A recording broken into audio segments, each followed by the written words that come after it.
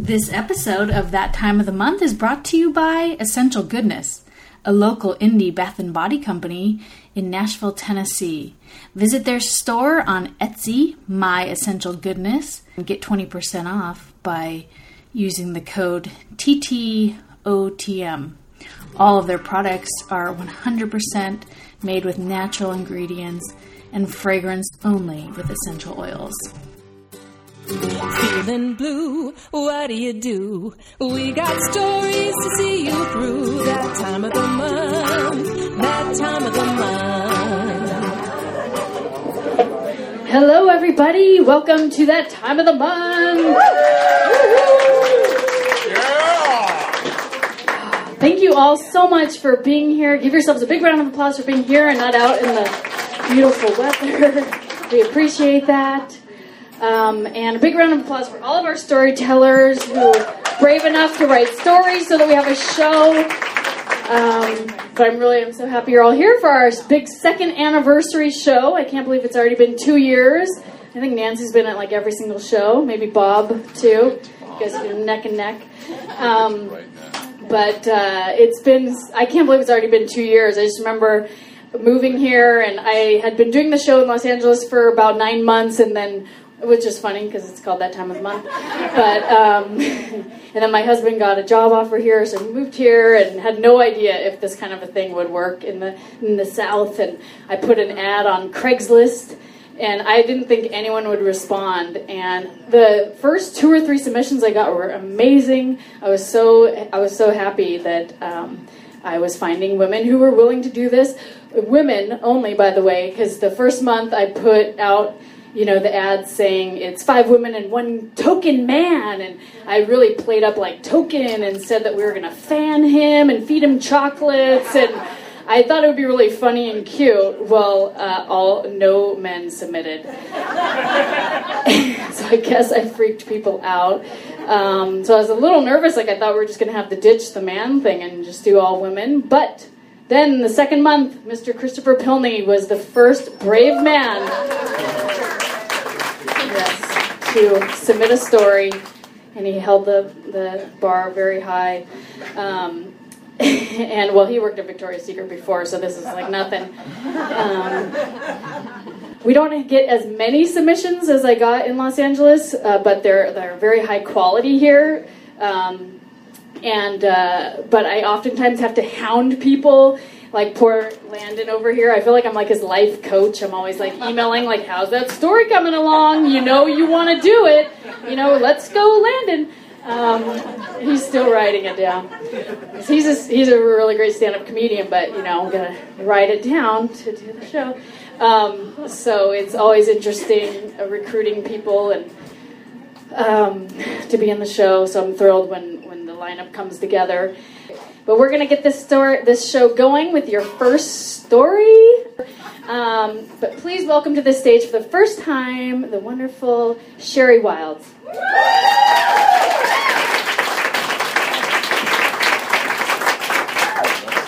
Good evening, friends and relatives and people I paid to laugh that happen to be here. Who knows what anniversary is coming up in the next couple of days? April 15th, to be exact, rolling around. Any thoughts? Evacuation day. It's nothing that disastrous. It's the sinking of the Titanic, actually.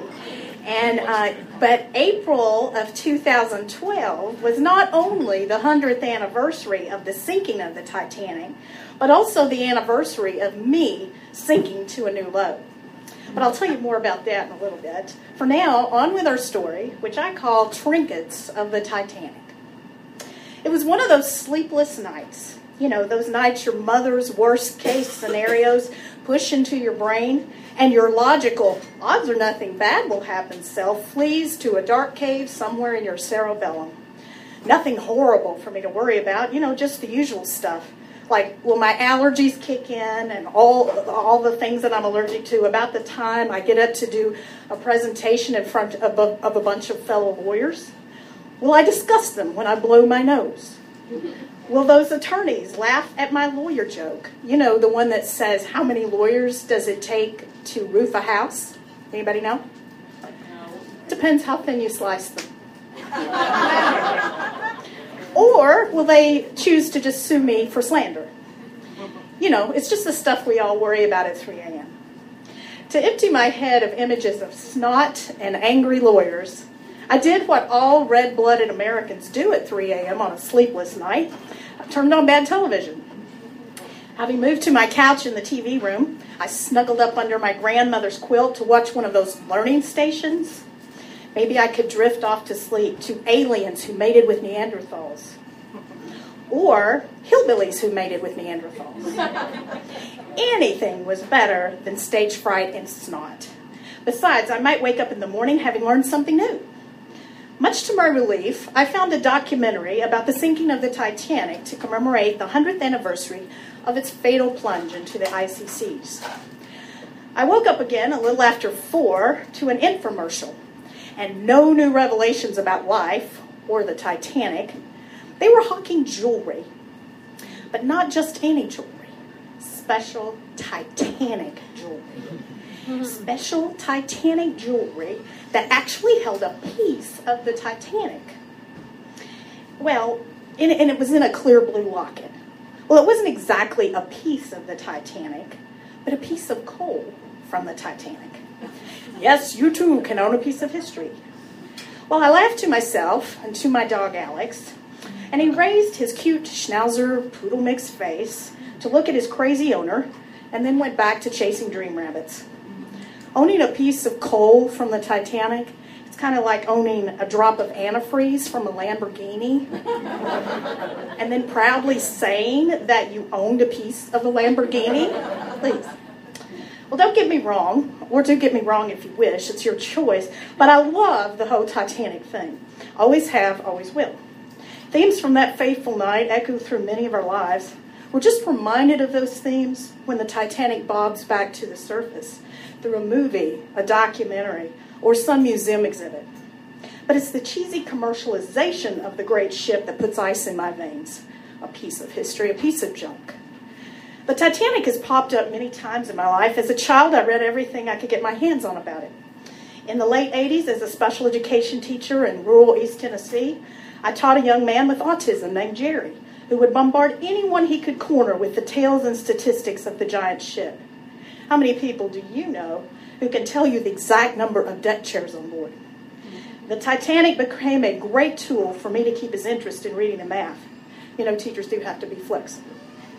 Well, what it is that fascinates us, I don't know, to the point of obsession about this ship. I've been to a museum in Halifax, Nova Scotia, and seen Titanic's carved wooden banister and an actual deck chair that the rescuers from that city pulled from the ocean, along with the frozen bodies left behind. Soon after the ship was found, I had the surreal experience of seeing an exhibit of Titanic artifacts at the Great Pyramid in Memphis, Tennessee. I've been to the Titanic Museum in Pigeon Forge, home of life-size Pud-Pud golf dinosaurs, and a theme park named after a singer with bigger than life-size boobs and hair. And when my parents suggested a family visit to the Pigeon Forge Museum, I imagined pushing a button and witnessing a jerkily moving robot character of the captain saying something like, "I'll go down with the ship. I'll go down with the ship." Well, maybe some bungee jumping off the ship's bow to Celine Dion tunes. Fortunately, I was pleasantly surprised. Actual artifacts were housed there. Madeline Astor's life preserver was enclosed in a clear case that swung from giant chains hung from the ceiling. Unfortunately, I touched that case, causing it to sway, and a stern guard yelled at me, "Don't touch that. You could have set off that silent alarm, and a swarm of police would be here in minutes." Well, I am pleased to say that as of this day, the police have never been summoned due to my behavior or my carelessness. But I didn't actively seek out these museum experiences. They just bobbed to the surface when I was traveling with others, or when I was at a ship museum that happened to have a Titanic exhibit. You know, Titanic just sort of sails into our lives, sometimes unexpectedly, leaving a trail of fears like the coal strewn on the ocean floor. The immediacy of the events and choices compel us. Heroics, cowardice, fragility, not knowing which character we would be in the drama if looking over the edge at those waiting lifeboats.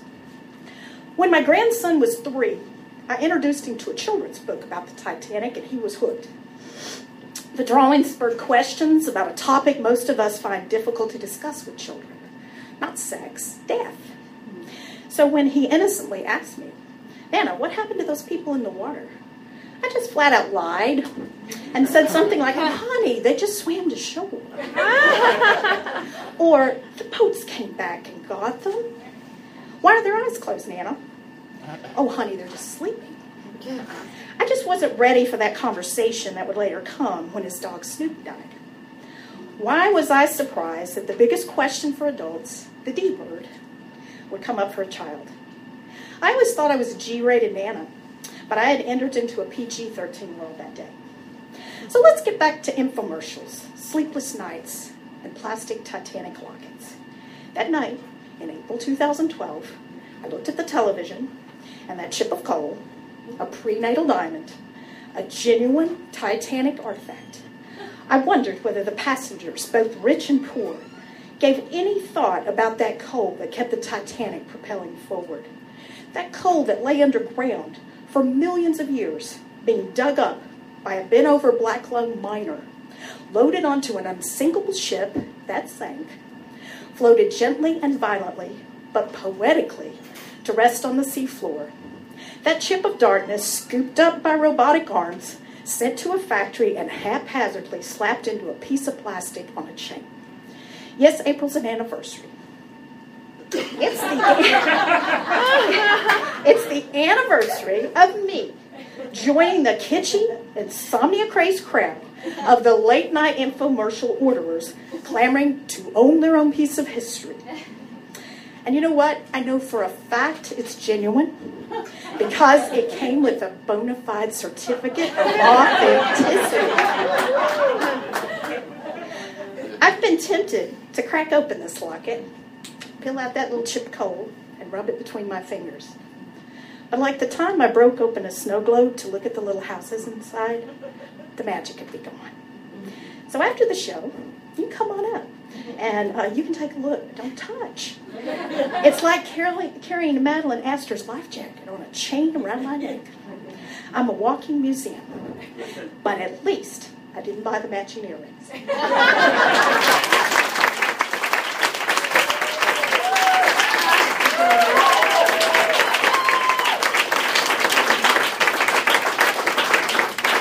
Sherry Wilds, give her a big round of applause.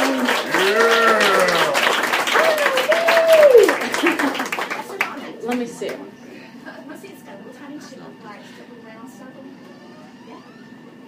That's very cool. And I'm a lawyer, and I believe that certificate of authenticity. That's very classy. I actually have my own Titanic story on that. It was like right after, the Leonardo DiCaprio movie came out, and it was my mom's birthday or something, and my dad got her a replica of the big one that, Rose wore or whatever. Like, where is she going to wear that? Oh my gosh. So, it's almost Mother's Day if you guys need ideas. A replica of that huge stone. And that's why in my family, we tell each other exactly what to get. We give you like a list and say, go into, Macy's, go right to this aisle and get this. Because otherwise my dad gets replicas of necklaces from the Titanic. From the movie, not even the real Titanic. Wow, well, great job on your very first time here. One more round of applause for Sherry. We'll keep this show going. Our next storyteller, as I said, is a published author, and this may be one of the first times we've had someone come back to back. She was also here last month for Badly Behaved Women. She comes from a long line of badly behaved women. Please welcome Kathleen Cosgrove. Kathleen! Thank you, Sherry. That was a great class. Okay, I'll get closer. November 27th, 2012, I was in a near-fatal car crash. It was straight up 6 p.m.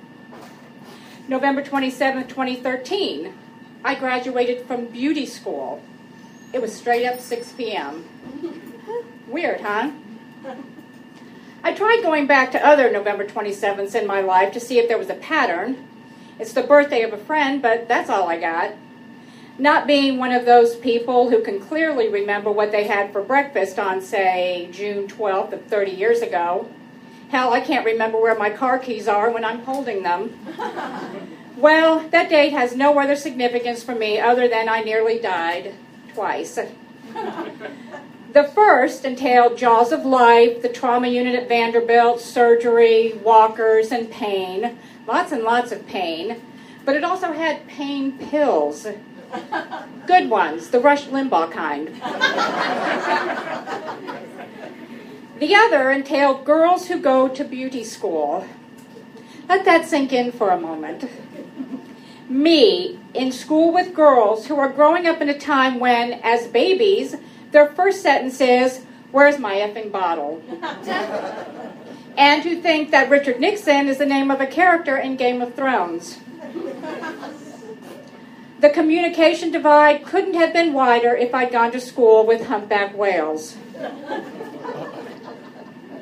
I blame the aforementioned pills on my decision to go to school. That and post, pass, so long, and sayonara menopause. The side effects are roughly the same. One makes you think it's a good idea at 60 to enroll in beauty school, and the other sends you to the admissions office of beauty school. My first day of class, I met a young woman, a fellow student of glamour, who was on probation. Apparently, selling controlled substances to your coworkers at IHOP while on probation for violating your previous probation is not enough to prevent you from pursuing a career in aesthetics. A career in which, I might add, involves operating scary stuff like tweezers and pointy scissors. I know, doesn't sound too scary, unless the operator of those is stoned and no longer has depth perception. Every day she would walk through the door, throw her books down in disgust because someone, usually a social worker or a probation officer, had the unmitigated gall to expect her to be somewhere else at some time that was clearly inconvenient to her full-time job of drug trafficking. This injustice would prevent her from being on time to class or having assignments completed or wearing shoes. I chose the field of aesthetics because I had a facial once. I'm glad in retrospect I hadn't used the same logic regarding a visit to the circus. I had visions only of an atmosphere of soft lighting, relaxing lavender-scented everything, while overhead speakers played Tibetan, chakra, New Agey harp music with ocean sounds. Much to my surprise, it turned out that aesthetics in the year of our Lord 2013 also meant applying wax to vaginas and anuses. Oh,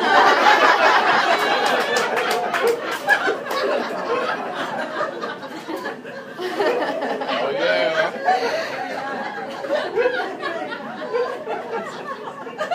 One of my first careers in life was that of a nurse. A career chosen, I might add, while not under the influence of narcotics, but because my mother told me, you need to make your own damn money and not have to depend on any goddamn man to support you. She may have been a little bitter, but I digress. Anyway, as a nurse, and most especially as a labor and delivery nurse, I had seen more than my share of those previously mentioned lady parts. Those instances always involved the beginning of life, of a miracle I never got tired of witnessing. I even always wept a little. My tears over the vagina waxing were brought on by a much different emotion. They were more of the, what do you mean I can't get my tuition money back variety. Thus was I applying hot wax to the nether regions of ladies who wanted to go back to their super sexy days of prepubescence. I would pull in a most painful way every last follicle of hair from their lady garden all while they texted their friends about where they were going for dinner that evening, or updating their Facebook status with, came from my Brazilian right after Pilates and hot yoga, yuck, LOL, where's my effing bottle?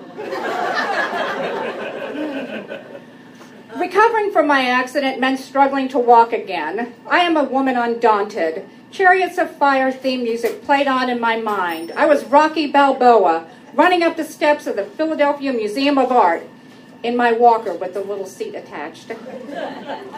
Fast forward a few short months to me in the spa, attempting a shoulder and neck massage on a woman I think could have actually been a giant. I had to raise the armrest just to accommodate her love handles. But as I mentioned, I do persevere even when it's ridiculous to do so. So I managed to wedge my hands under her shoulder through sheer force of will. And there they stayed. I sweated. I pulled. She snored. At last I was able to pull free and land straight down onto the floor, taking the relaxing lavender-scented bowl of hot water with me, and only slightly soaking my client, the sumo wrestler. The school did not expel me because, as I stated earlier, the admission standards in beauty school are a bit more flexible than Harvard's, or even those of the Community College of Toad Stump, Arkansas. The months passed and the humiliations were so commonplace as to be barely noticed. My peers, the girls who were younger than my car, practiced how to apply makeup to sagging skin, and lessons in just what to do with wrinkles became ever so much easier as they had a built-in model. I had the distinction of being the oldest student ever in that particular beauty school. Not like being crowned Queen of England, now is it?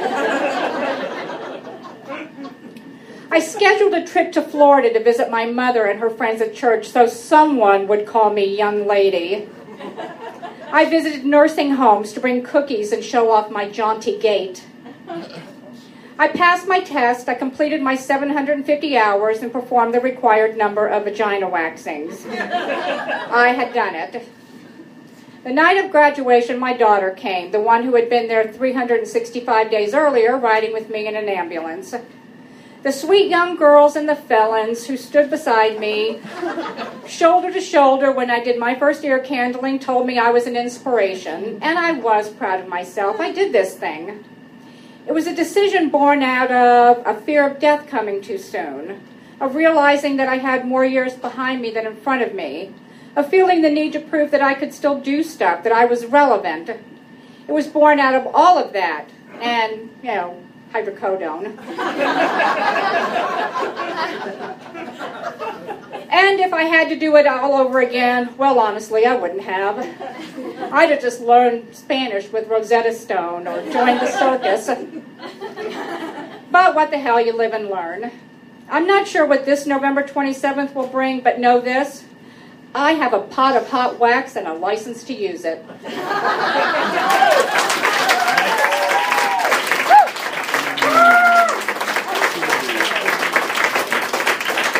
Kathleen Cosgrove, give her a big round of applause.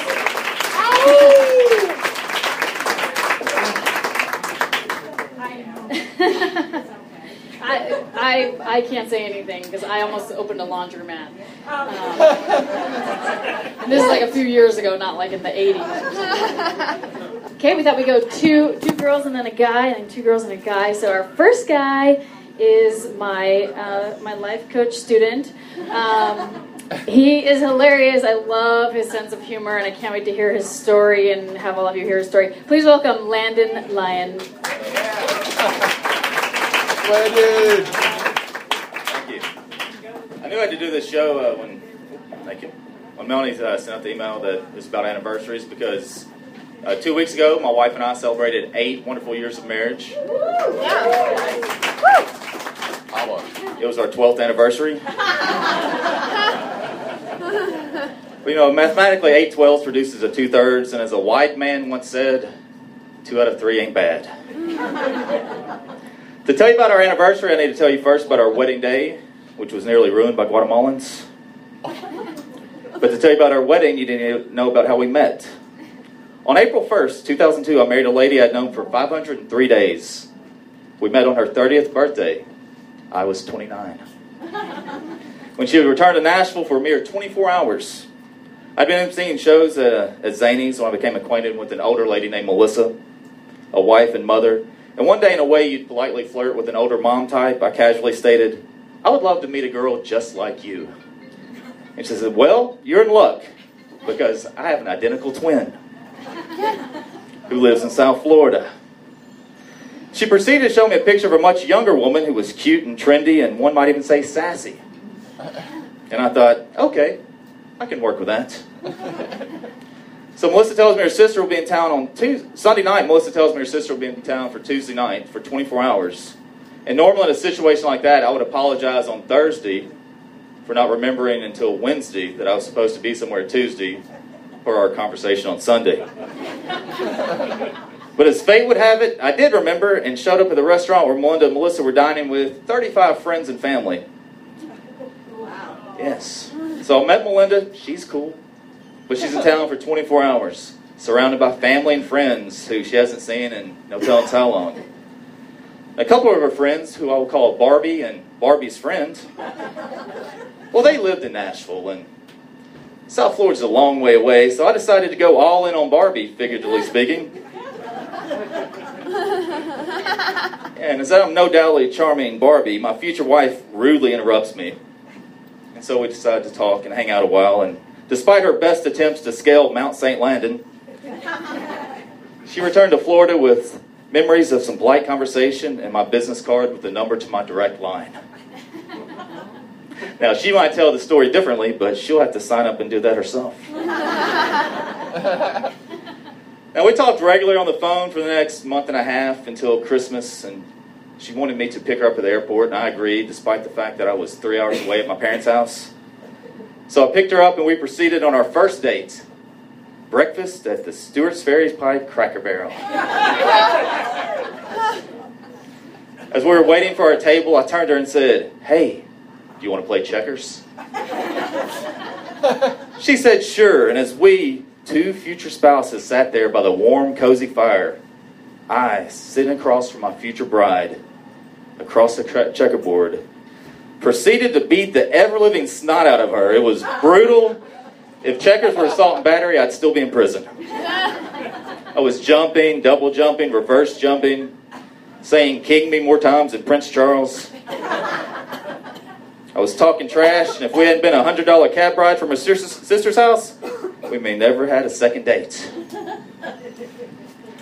Now, the holidays passed, and Melinda returned to South Florida, and we talked every night on the phone, and she managed to get me booked at a comedy club down there where she lived. And so I started visiting South Florida more, and sometimes she'd come out on the road and visit me at other clubs. And after a time, I just started spending more and more time in South Florida. And then one day, Friday, November 11th, 2001, I had planned to propose to a lady I'd known just less than a year.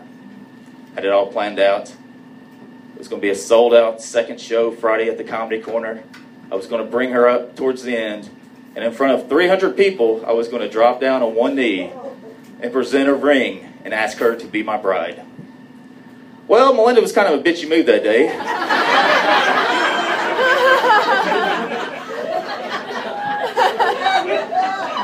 And acted as horribly as I can ever recall her ever being. So Saturday, November 12th, 2001, a slightly less enthusiastic Landon, still considering dedicating his future to this young lady, planned another event. It's going to be somewhat similar, a little more laid back. But again, Melinda was in a horrible mood. And in a line, you could only think I'm making this up, but I promise, her whole mood was upset. She was upset because she could not find a pair of shoes, and she insisted that gypsies had broken into the condo and stolen them. To this day, we still don't know what those shoes are, but I'm pretty certain it wasn't gypsies. Sunday, November 13th, 2001. We go to the comedy club. We come back. We're on the balcony drinking champagne. I drop to one knee and say, hey, tomorrow's the last day I can return this.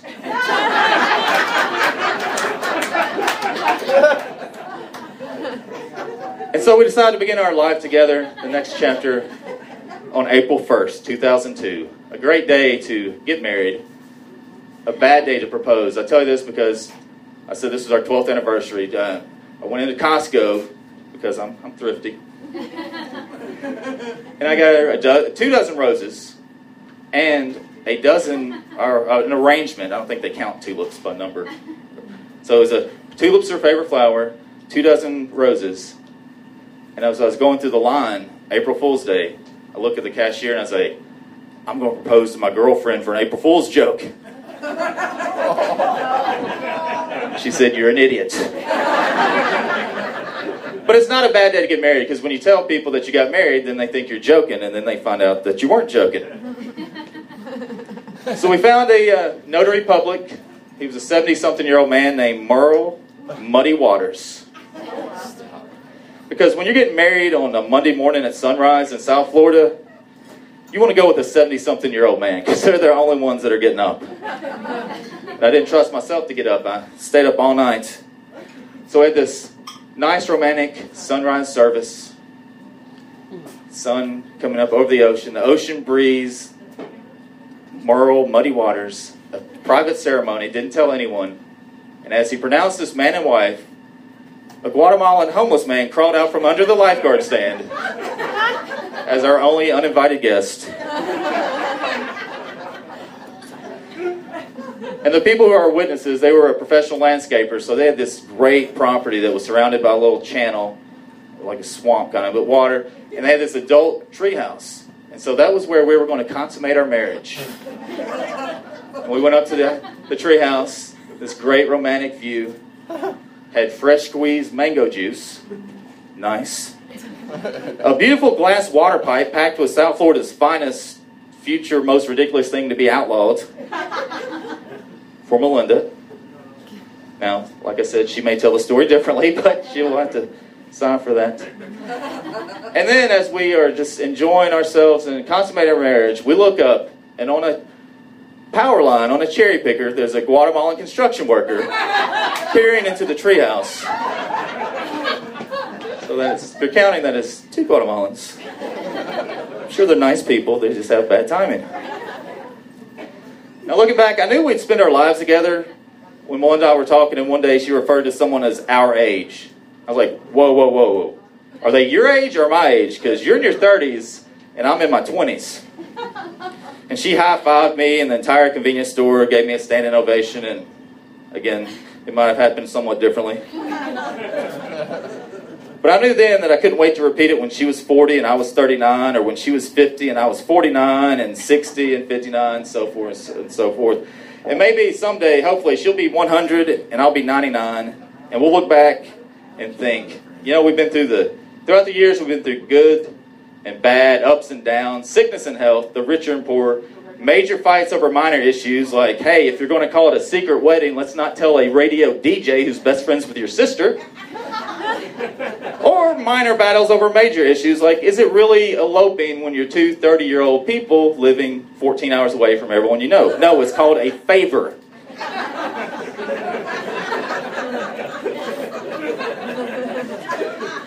So over the years, you know, we've threatened divorce, we've laughed, we've cried, we've yelled, and we've cursed. But the one thing we never did again was ever play another game of checkers. Thank you. I'm winding line. Thank you.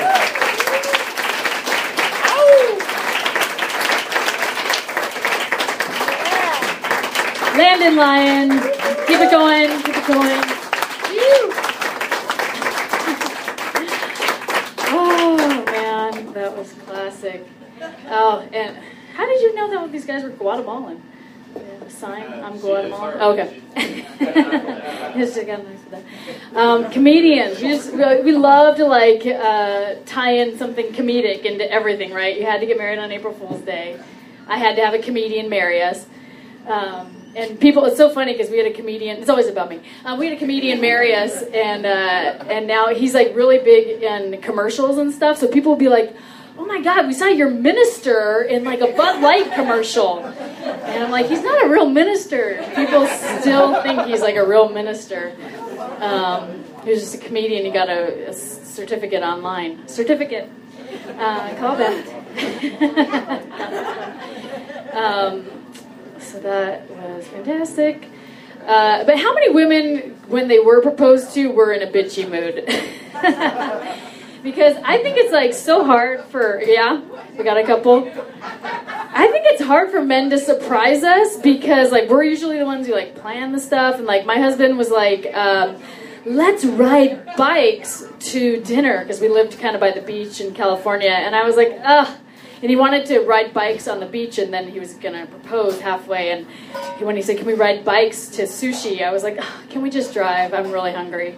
And then he finally convinced me to get on the bike, but I was so like resentful that we were on the bikes and that I was going to have to wait longer to eat that I started riding real fast ahead of him. And he like could not even keep up with me. And so finally he like sped past me and like went into like this... it was like a circle. What are those things called? Like a traffic circle. And he went into the middle, and I was like, what is he doing now? Like, I was so mad, and so I was like, oh.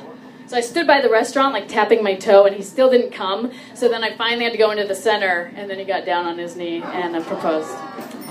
But we're going to keep this show going. So our next lady was in our debut show in Nashville, and I remember being so happy to get your submission back then, and now it's 2 years later, and...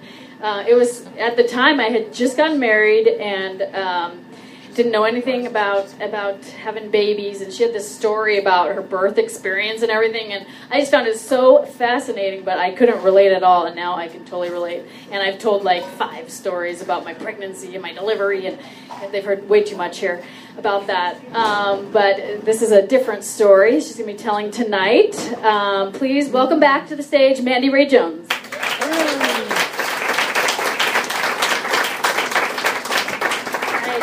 I can live up to those expectations. So thank you for that nice introduction. Okay, without further ado, 25 years of riding the Crimson Wave. Recently, I was reading a book about puberty for girls, a book preparing them for the onset of menses. This book explained that a young lady who is having her first period might see brown, rust color, or bright red when she first starts bleeding. I found myself wishing this book was available to me 25 years ago when I was 11 and started my first period, an extremely traumatizing time in my life. I knew about the menstrual cycle. I saw my mom being menstrual all of my young life. She'd talked to me about the facts of life and such. What I did not know was that it could happen to me at age 11, or that it might not look like blood, or that it would hurt so much. So for a couple of days, I'd been seeing brown on my toilet paper, which I promptly mistook for poor hygiene. Lucky for me, I was home from school because of an ear infection on the day that Aunt Flo showed up for real. I remember being in the bathroom while my mom was taking a bath, because showers weren't allowed at my house, as someone might fall and hit their head on the side of the tub or the faucet. To say my parents were overprotective would be a huge understatement. I slept right between them every night of my life until I was 9 years old, and my dad claims this is the very reason that I was an only child. Anyway, I discovered what was, no doubt, blood. I knew what was happening to me, and I didn't like it one bit. I was becoming a woman. I didn't want to be a woman. I didn't feel like a woman. I felt like a giant, overly developed girl who still played Barbie and had a crush on Fred Savage. My mom took me to the store to purchase sanitary napkins marketed to teenage girls. I remember the wrapper was this peach color. Peach was very popular in 1989. The long, thin sanitary napkins were not nearly as absorbent as I needed them to be. My flow was so heavy that what I really needed was something akin to the adult diapers I would later use postpartum. At least I wasn't being expected to use those belt devices my mother described from when she was a young lady. Either way, I was miserable. There was the ear infection, and I was bleeding like a stuck hog, quickly ruining all of my underwear. I was in so much pain that I remember having to lie on the couch with a heating pad. Oh, how I longed to take a shower. But showers weren't allowed in my safety always comes first house, remember? If this was what it was going to be like to be a woman, I didn't want any part of it, unless becoming a woman meant I could make my own damn rules about how to bathe. The next day, I reluctantly returned to school. I was terrified to walk into my 5th grade classroom and cross in front of my teacher, classmates, and of course, the boys. They would all know. Every single one of them would be sure that I was now a woman, cursed with an obnoxious monthly visitor. Worse, bathroom breaks weren't something readily come by in my school, and that morning, I needed one desperately. That morning, I put on my mint green cotton leggings and a long peach tunic, long to hide what felt like an enormous bulge in my pants. What I had not considered was that this might not be the best time to wear light-colored leggings. Leggings don't have pockets.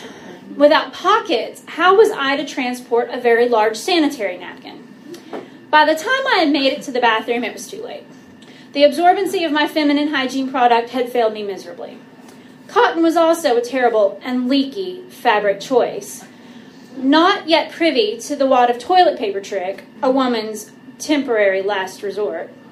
Instead of removing the soaked pad, I left it where it was, tied my jean jacket around my waist, and headed back to my 5th grade classroom, praying that the jacket and the tunic would conceal the damage.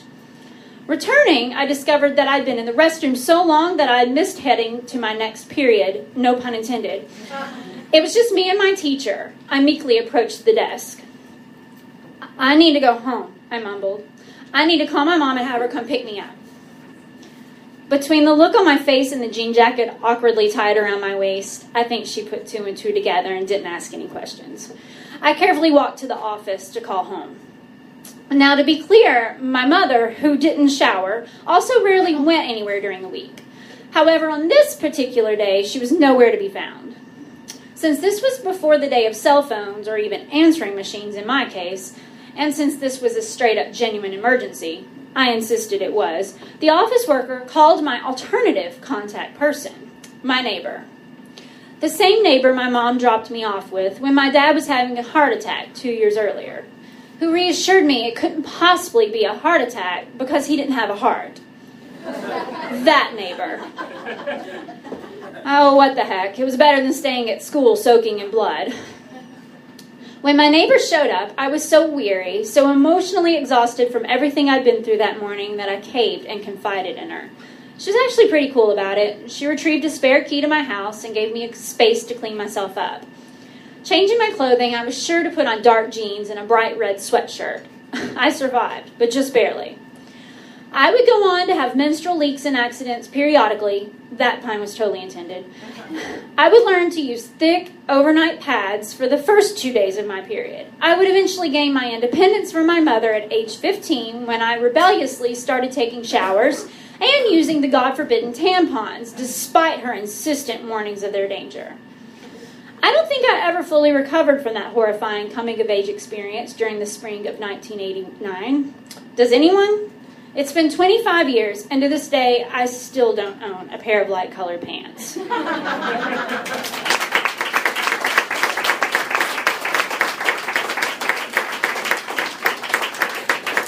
Mandy Ray Jones. Going one more time. Okay, so we have 2 more storytellers, and I'm going to be the next one. This is a story called I Hate Hugging. I was a shy kid. My mom said that when I was in preschool, the teacher asked all of the kids to hold hands, and I said, "No thanks, I'll just hold my own." That may have been the beginning of my aversion to human contact. As a kid, I remember grandparents, aunts, uncles giving me big, horrible hugs, and if I didn't blatantly push them away or wiggle free, I stood there stiff as a board until the torture was over. They thought this was adorable and would laugh and laugh. No one thought to seek professional help. They probably thought I'd grow out of this, but it became more intense by middle school. I don't know what went on at your junior high, but at mine, girls were constantly touching, hugging multiple times per day, playing with each other's hair, giving back rubs, and playing that weird arm tickle game where you grow a garden. What? If you're curious what that actually is, don't Google girls tickling each other. That's not it. Speechy. I remember the nervous rides to Chaparral Middle School. My mind would race. Who was going to try to hug me today? What would I do? What would I say? I decided I'd just go along with it. I didn't want to make a scene, but I wouldn't hug back. I'd keep it quick. I'd never initiate, and I definitely wouldn't like it. I didn't fool my friends for long, though. They started to notice my lack of interest. They made comments like, "Girl, you have to hug back." Or, "Come on, girl, give me a real hug." I wanted to vomit. I tried harder for a while. I tried acting like a warmer, more loving person, but it just felt fake. I let my discomfort, bless you. I let my discomfort build and build until one day I finally exploded, which used to be the case with most of the issues I eventually faced. My friend Laura picked the wrong girl to hug that day. I pushed Laura W. away and yelled, "Stop hugging me! What is the matter with you?" Then, stepping back and addressing all of my girlfriends, I yelled, "Can't you all just keep your hands to yourself?" At this point, I should probably put fears to rest and mention that I was never inappropriately touched by anyone. No uncle, no neighbor. I actually wasn't touched much at all, which may be part of the problem. I came from a close-knit family. Growing up, they never missed a single soccer game or waiting up at curfew for my sister and I. But we've just never been close in the physical sense. We weren't a very affectionate family, and the little bit we did have was awkward. There was a lot of side hugging. I also don't remember my parents being outwardly loving with each other, besides once a year on their anniversary. They'd engage in a dramatic embrace where my dad would dip my mom and peck her so lightly on the lips. I, of course, would turn away in disgust. After my outburst back at junior high, my friends' feelings were hurt. At first, they gave me the cold shoulder, but I liked that too much.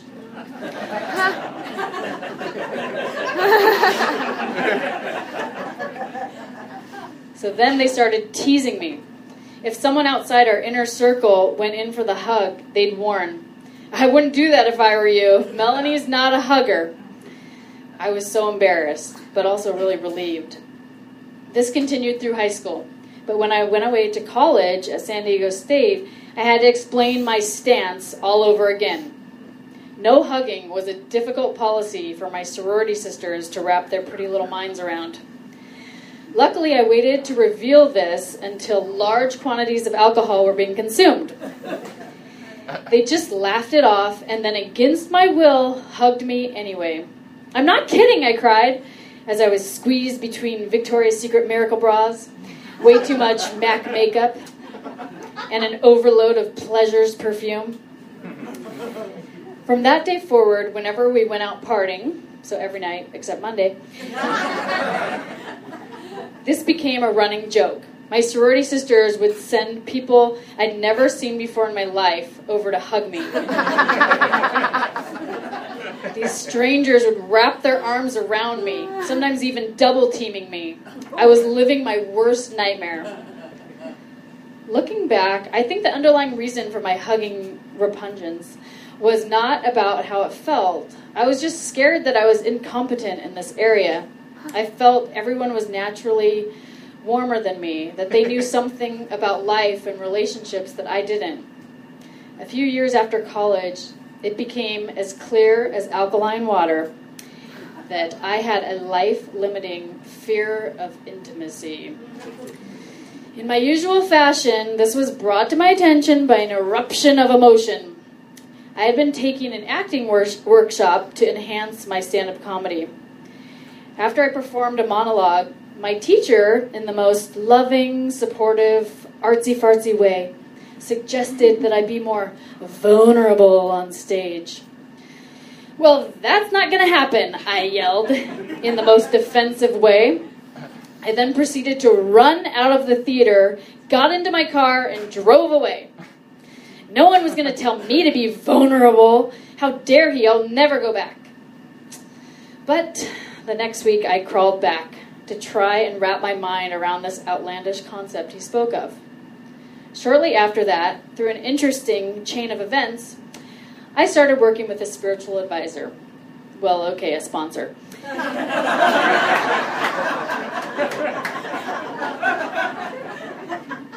Every time we'd meet, she'd give me this big bear hug. I tried to explain my position on hugging, but she wasn't hearing it. Instead, she grabbed me even tighter, whispered in my ear, "I am going to love you until you can love yourself." Ugh, gross. What have I got myself into? But like with the acting class, something kept me going back. And it wasn't just her. Everyone in our spiritual development classes. Okay, 12-step meetings. Would throw their arms around me. I'd get bombarded by big bouncy boobs and leather jackets reeking of cigarette smoke. They showed me more unconditional love than one person should ever have to endure.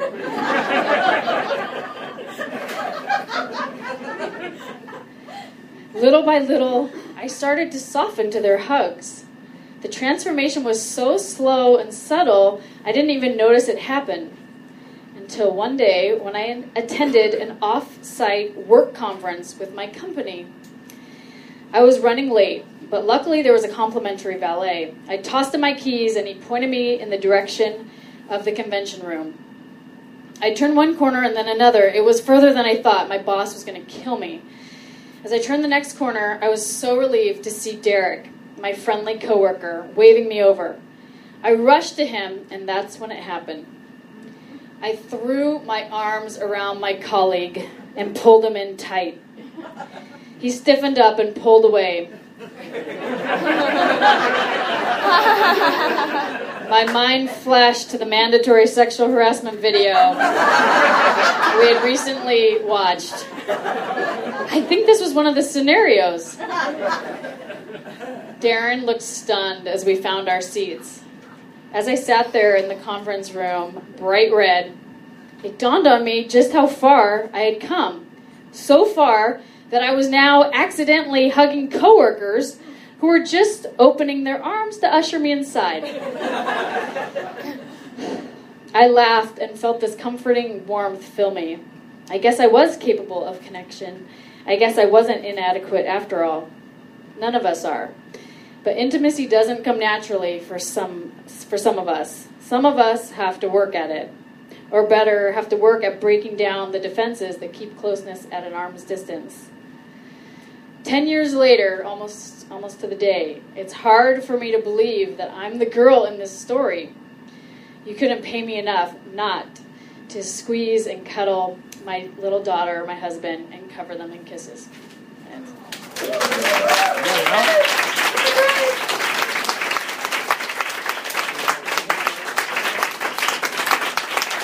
I'm feeling very vulnerable.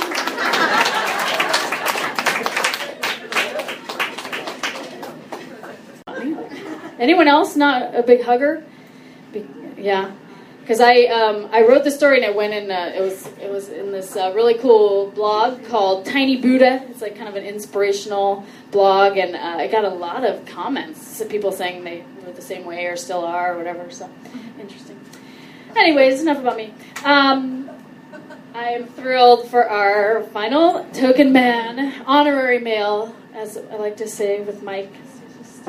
So professional, and he's a former minister, so I feel like token man is a little, but Mike is the funniest guy besides Landon. Mike is the funniest guy, and Chris. But I get paid to watch The Bachelor. I write like a synopsis of The Bachelor, and Mike found that out, and So he and his wife, Erica, watch it too, and he texts me the funniest stuff about The Bachelor, and I actually steal it all, and I get paid for it. But he brings up some very interesting points. We're going to be raffling off his book, Bus People. This is about riding the Greyhound bus for a month. But without further ado, let's bring Mr. Mike Pentecost back to the stage. One of my favorites. Yay!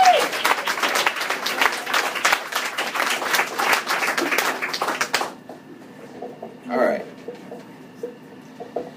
My story is called Vagina and Anus Waxing. I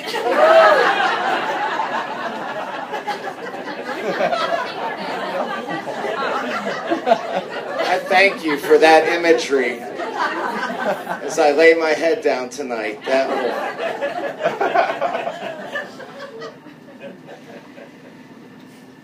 Okay, I had my very first date with Erica on Thursday night, October 7th, 1993. I was wearing Levi's and a black polo shirt.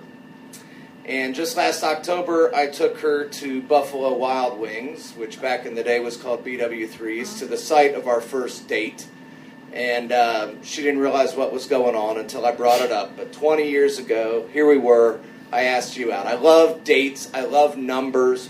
We got engaged on May 7th, 1994. I remember that vividly over at the Opryland Hotel. We got married on May 27th, 1995.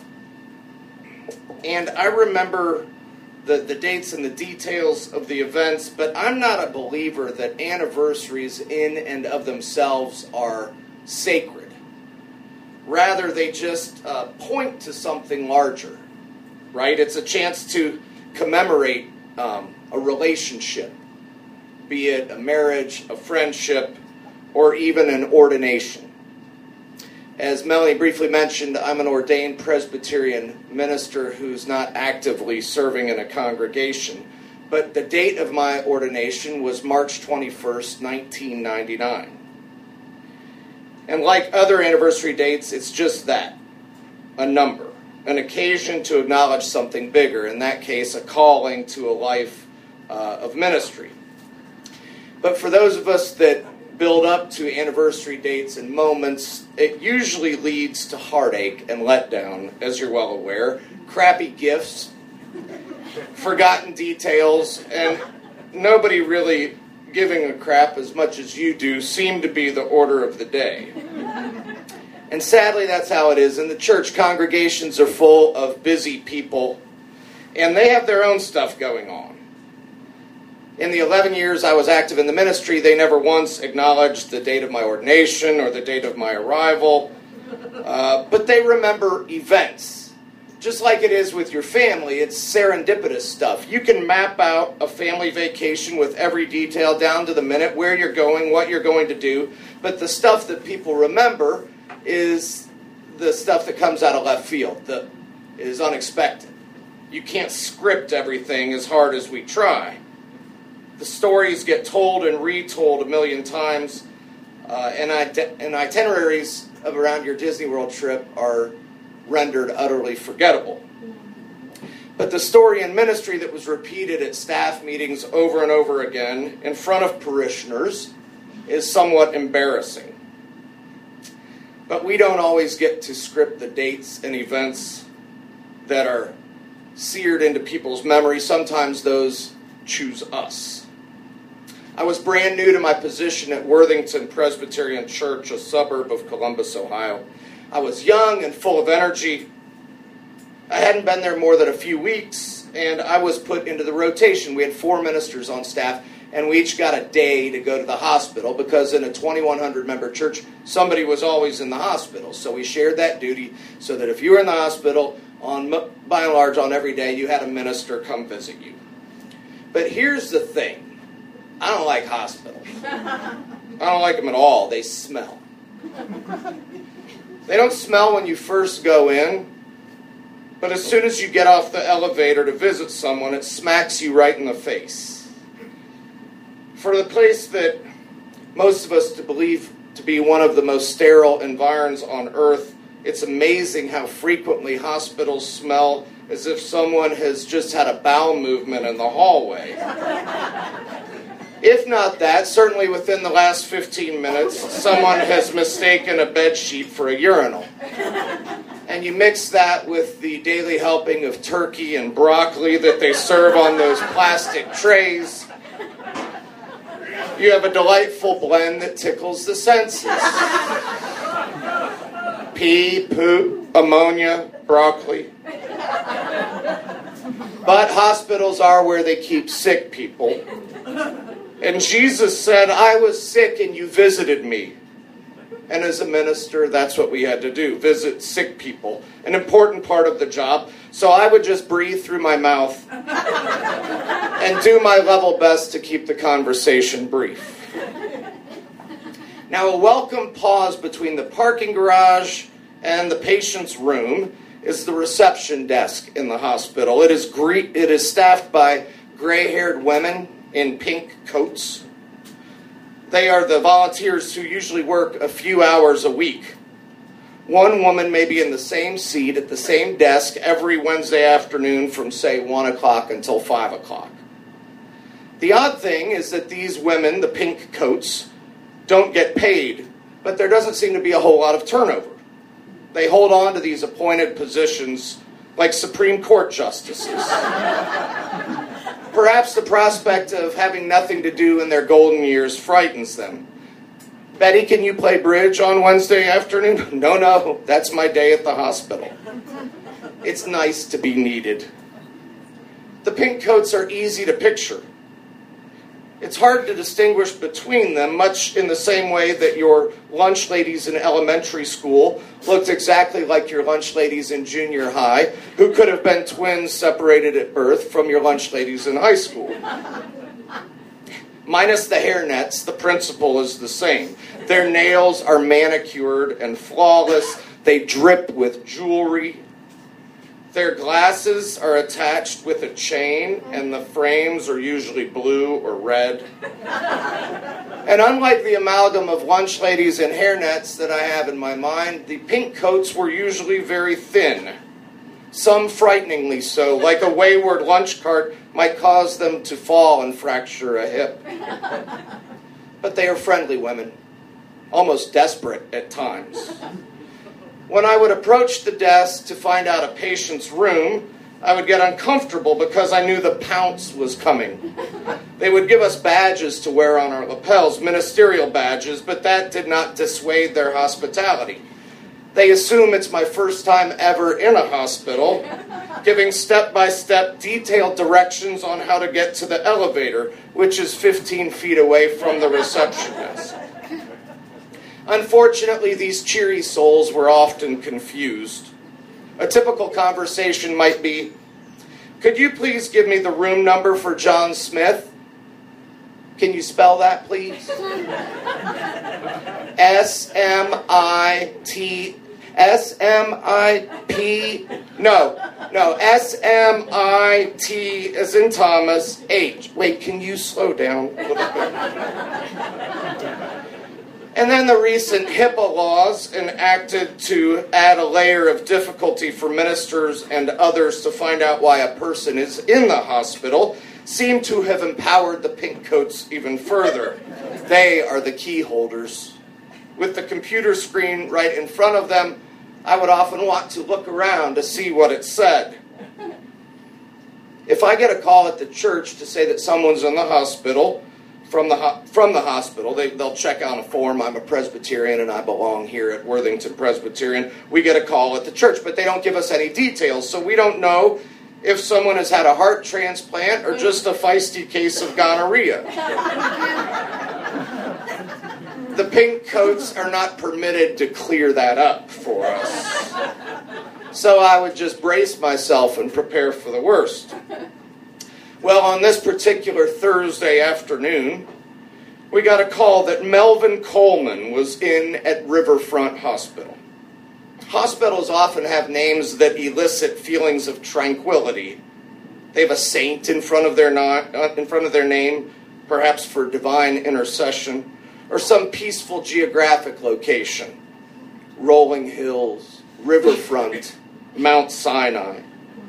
Anyway, per usual, I didn't know why Melvin was in the hospital. I didn't know if I'd ever met Melvin. By his name, I figured he was older. You could ask my boys how many Melvins are at Crockett Elementary School, and you would get the picture. But I was new on this job, having been there only a few weeks, as I said, so I approached the pink coats and got the information. Melvin is in room 4256, she said. So I got on the elevator.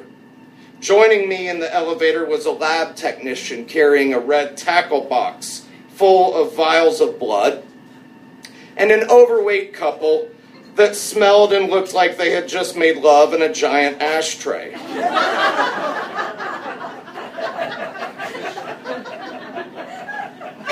The woman had a hickey on her neck the size of a walnut. And of course, as soon as they got on the elevator, they pushed the button for floor number 2. For the 12-foot ascent up to the second floor, rather than tiring themselves on the stairs. I figured the second floor was the emphysema wing. After the door opened on the 4th floor, I began breathing through my mouth and started looking for Melvin's room. At Riverfront, they don't regularly indicate the occupants' names on the placard outside the room. You know, it's a pain to have to change those names. So all they simply had was bed A and bed B, which is fine, except when you don't know what Melvin looks like. Luckily, bed A was vacant, so bed B must have been Melvin's. The 4th floor, that particular wing at Riverfront, is reserved for heart patients. Everyone there is more or less in the same boat. They've had open heart surgery and have been moved from intensive care to the 4th floor to recuperate. An interesting thing at Riverfront is that all of the heart surgery patients are given a brown, fluffy teddy bear to clutch. They keep this against their incision, in theory, so that if Marvin Hagler happened to come in and give them a knuckle sandwich in their rib cage, they would be protected. Most of the time, the teddy bear is sitting on the windowsill next to their bed. But Melvin actually had his teddy bear against his chest. "Melvin," I announced. He was kind of groggy and just nodded my way. "I'm from the church. I just wanted to come and see how you're doing." I sat down in the chair at the foot of his bed. Somebody once told me, another minister, that when you go visit someone, always sit down. Because even if you're only there for 5 minutes, it makes it seem like you were there longer. You've been a guest in their world. So I always sat down. Now, Melvin was a large man. I'd say he went 250 at least. And even after a week of turkey, broccoli, fruit cocktail, and open heart surgery, he didn't look any weaker. His nose was big and his earlobes were long, and his eyebrows ran together above the bridge of his nose in a bushy mess. They were black and gray and long and wound together. "How are you feeling, Melvin?" "Oh, pretty good." Melvin falls into the better of 2 categories that I've established for elderly people. His category is incredibly positive. Some elderly people just have a fantastic outlook on life no matter what. They love life. You could rear end their car and kick them in the nuts, and they'd still be generally pleasant people. The other category is no fun at all. They could have just won the Powerball, but their sinuses would be making them miserable. I know these are extremes on the continuum, but I find them to be helpful measuring sticks as to how a conversation will progress.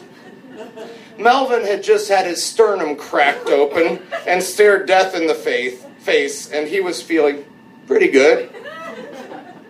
When I visit people in the hospital, I throw out a question or two and let them lead. After, "How are you feeling?" I usually follow up with, "So what are the doctors saying?" Again, this helps deal with the fact that I don't know why they're in the hospital. Then they tell me what the doctors are saying. Sometimes they're very graphic, and I don't care for that. After that, they may go on a rant, or they may not want to talk about their condition anymore at all. The fact that nurses wake them up every 20 minutes during the night to check their blood pressure and ask them when the last time they voided was may be reminder enough that they're sick and they're ready to move on. When their minister comes, they may just want an escape, and so I was open to either. Melvin didn't elaborate too much. Well, they may be sending me home by the weekend. Oh, that's good. I'm glad to hear that. Are you looking forward to getting home? Obvious questions are a good device as well. He doesn't say, of course, you dumbass. Usually they perk up and start talking about home. For Melvin, it was golf. You a pretty good golfer, Melvin? Well, I've been hitting them pretty good. Last September, I shot my age. Wow, I replied. You must keep it pretty straight. Yeah, I'm not long, but I keep it in the short stuff. Being a golfer, I knew that shooting one's age is a major accomplishment. Where do you play usually, Melvin? Oh, over at the Elks course in Outland. I've been an Elk for 47 years. Wow. Now, I'd been in town for a very short period of time, but I'd never heard of Outland. This concerned me a bit. Melvin, can I say a prayer with you before we leave? Sure, he said. So I took his hand and said a quick prayer. As I headed for the door, I said, call the church if you need anything and take care. He said, well, thanks for coming. After that Thursday finished, Friday morning came, and I loved Friday mornings. Those were the days that I would go play golf with our senior minister. His name was Phil, and he was a great friend and mentor to me. And we looked forward to playing golf every Friday, and we'd rotate around different courses. And so we'd stop and get a cup of coffee and catch up. So on this Friday morning, he says, how's Melvin doing? I said, good, I just saw him yesterday. Did you know that he's a really good golfer? And Phil jerked his head up kind of quickly. Melvin? I don't think he's ever swung a golf club in his life. Oh, yeah, he has. He says he just shot his age last September over at the Elks Club. Really? Yeah, and he plays with his son pretty regularly. Melvin doesn't have a son, Phil corrected. Huh, I exhaled, confused. Phil said, how did this knee surgery go? I said, oh shit, I prayed with the wrong guy.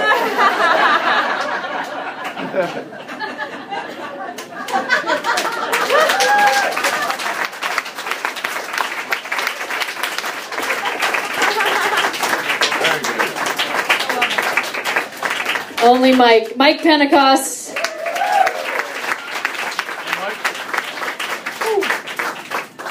You know, I bet the real Melvin was like real negative. Nobody visited me. Oh, no, I know, yeah. He's probably pissed. No one visited me. That's amazing. My grandparents are like, my grandpa is like so happy, and he's always been that way, and then my grandma's just so negative, and you know, they live together in this really nice assisted living, but they recently had to let my grandma know that my grandpa was going to have to be moved. He has dementia, and he's going to have to be moved into his, higher care area, and and he was so upset. He didn't even know what was going on, and he's upset, and she was just like, and they were like, but don't worry, like, you can come and visit him anytime. And she said, oh, great, now I'll never finish the paper. She has to read the newspaper from front to back every single day, and now she's so annoyed that she has to go visit my grandpa on the other floor. Now she'll never finish newspaper. I know. They're in their 90s, and she actually said one time, like in their 80s, she was so annoyed with him, and she was like, oh, I thought I was going to get to enjoy my 80s, and I guess she had hoped he died earlier. Yes. So sad. She's a bitch, man. I love her. Okay. Well, one more round of applause for all of our tellers. Oh, we have one more fabulous gift.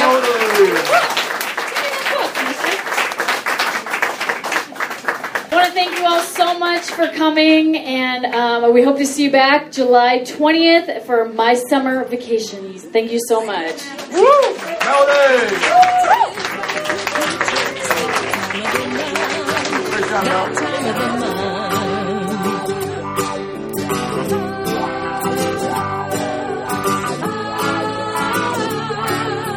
Now you heard, go spread the word. They're funny, smart, and so absurd. Happens every month.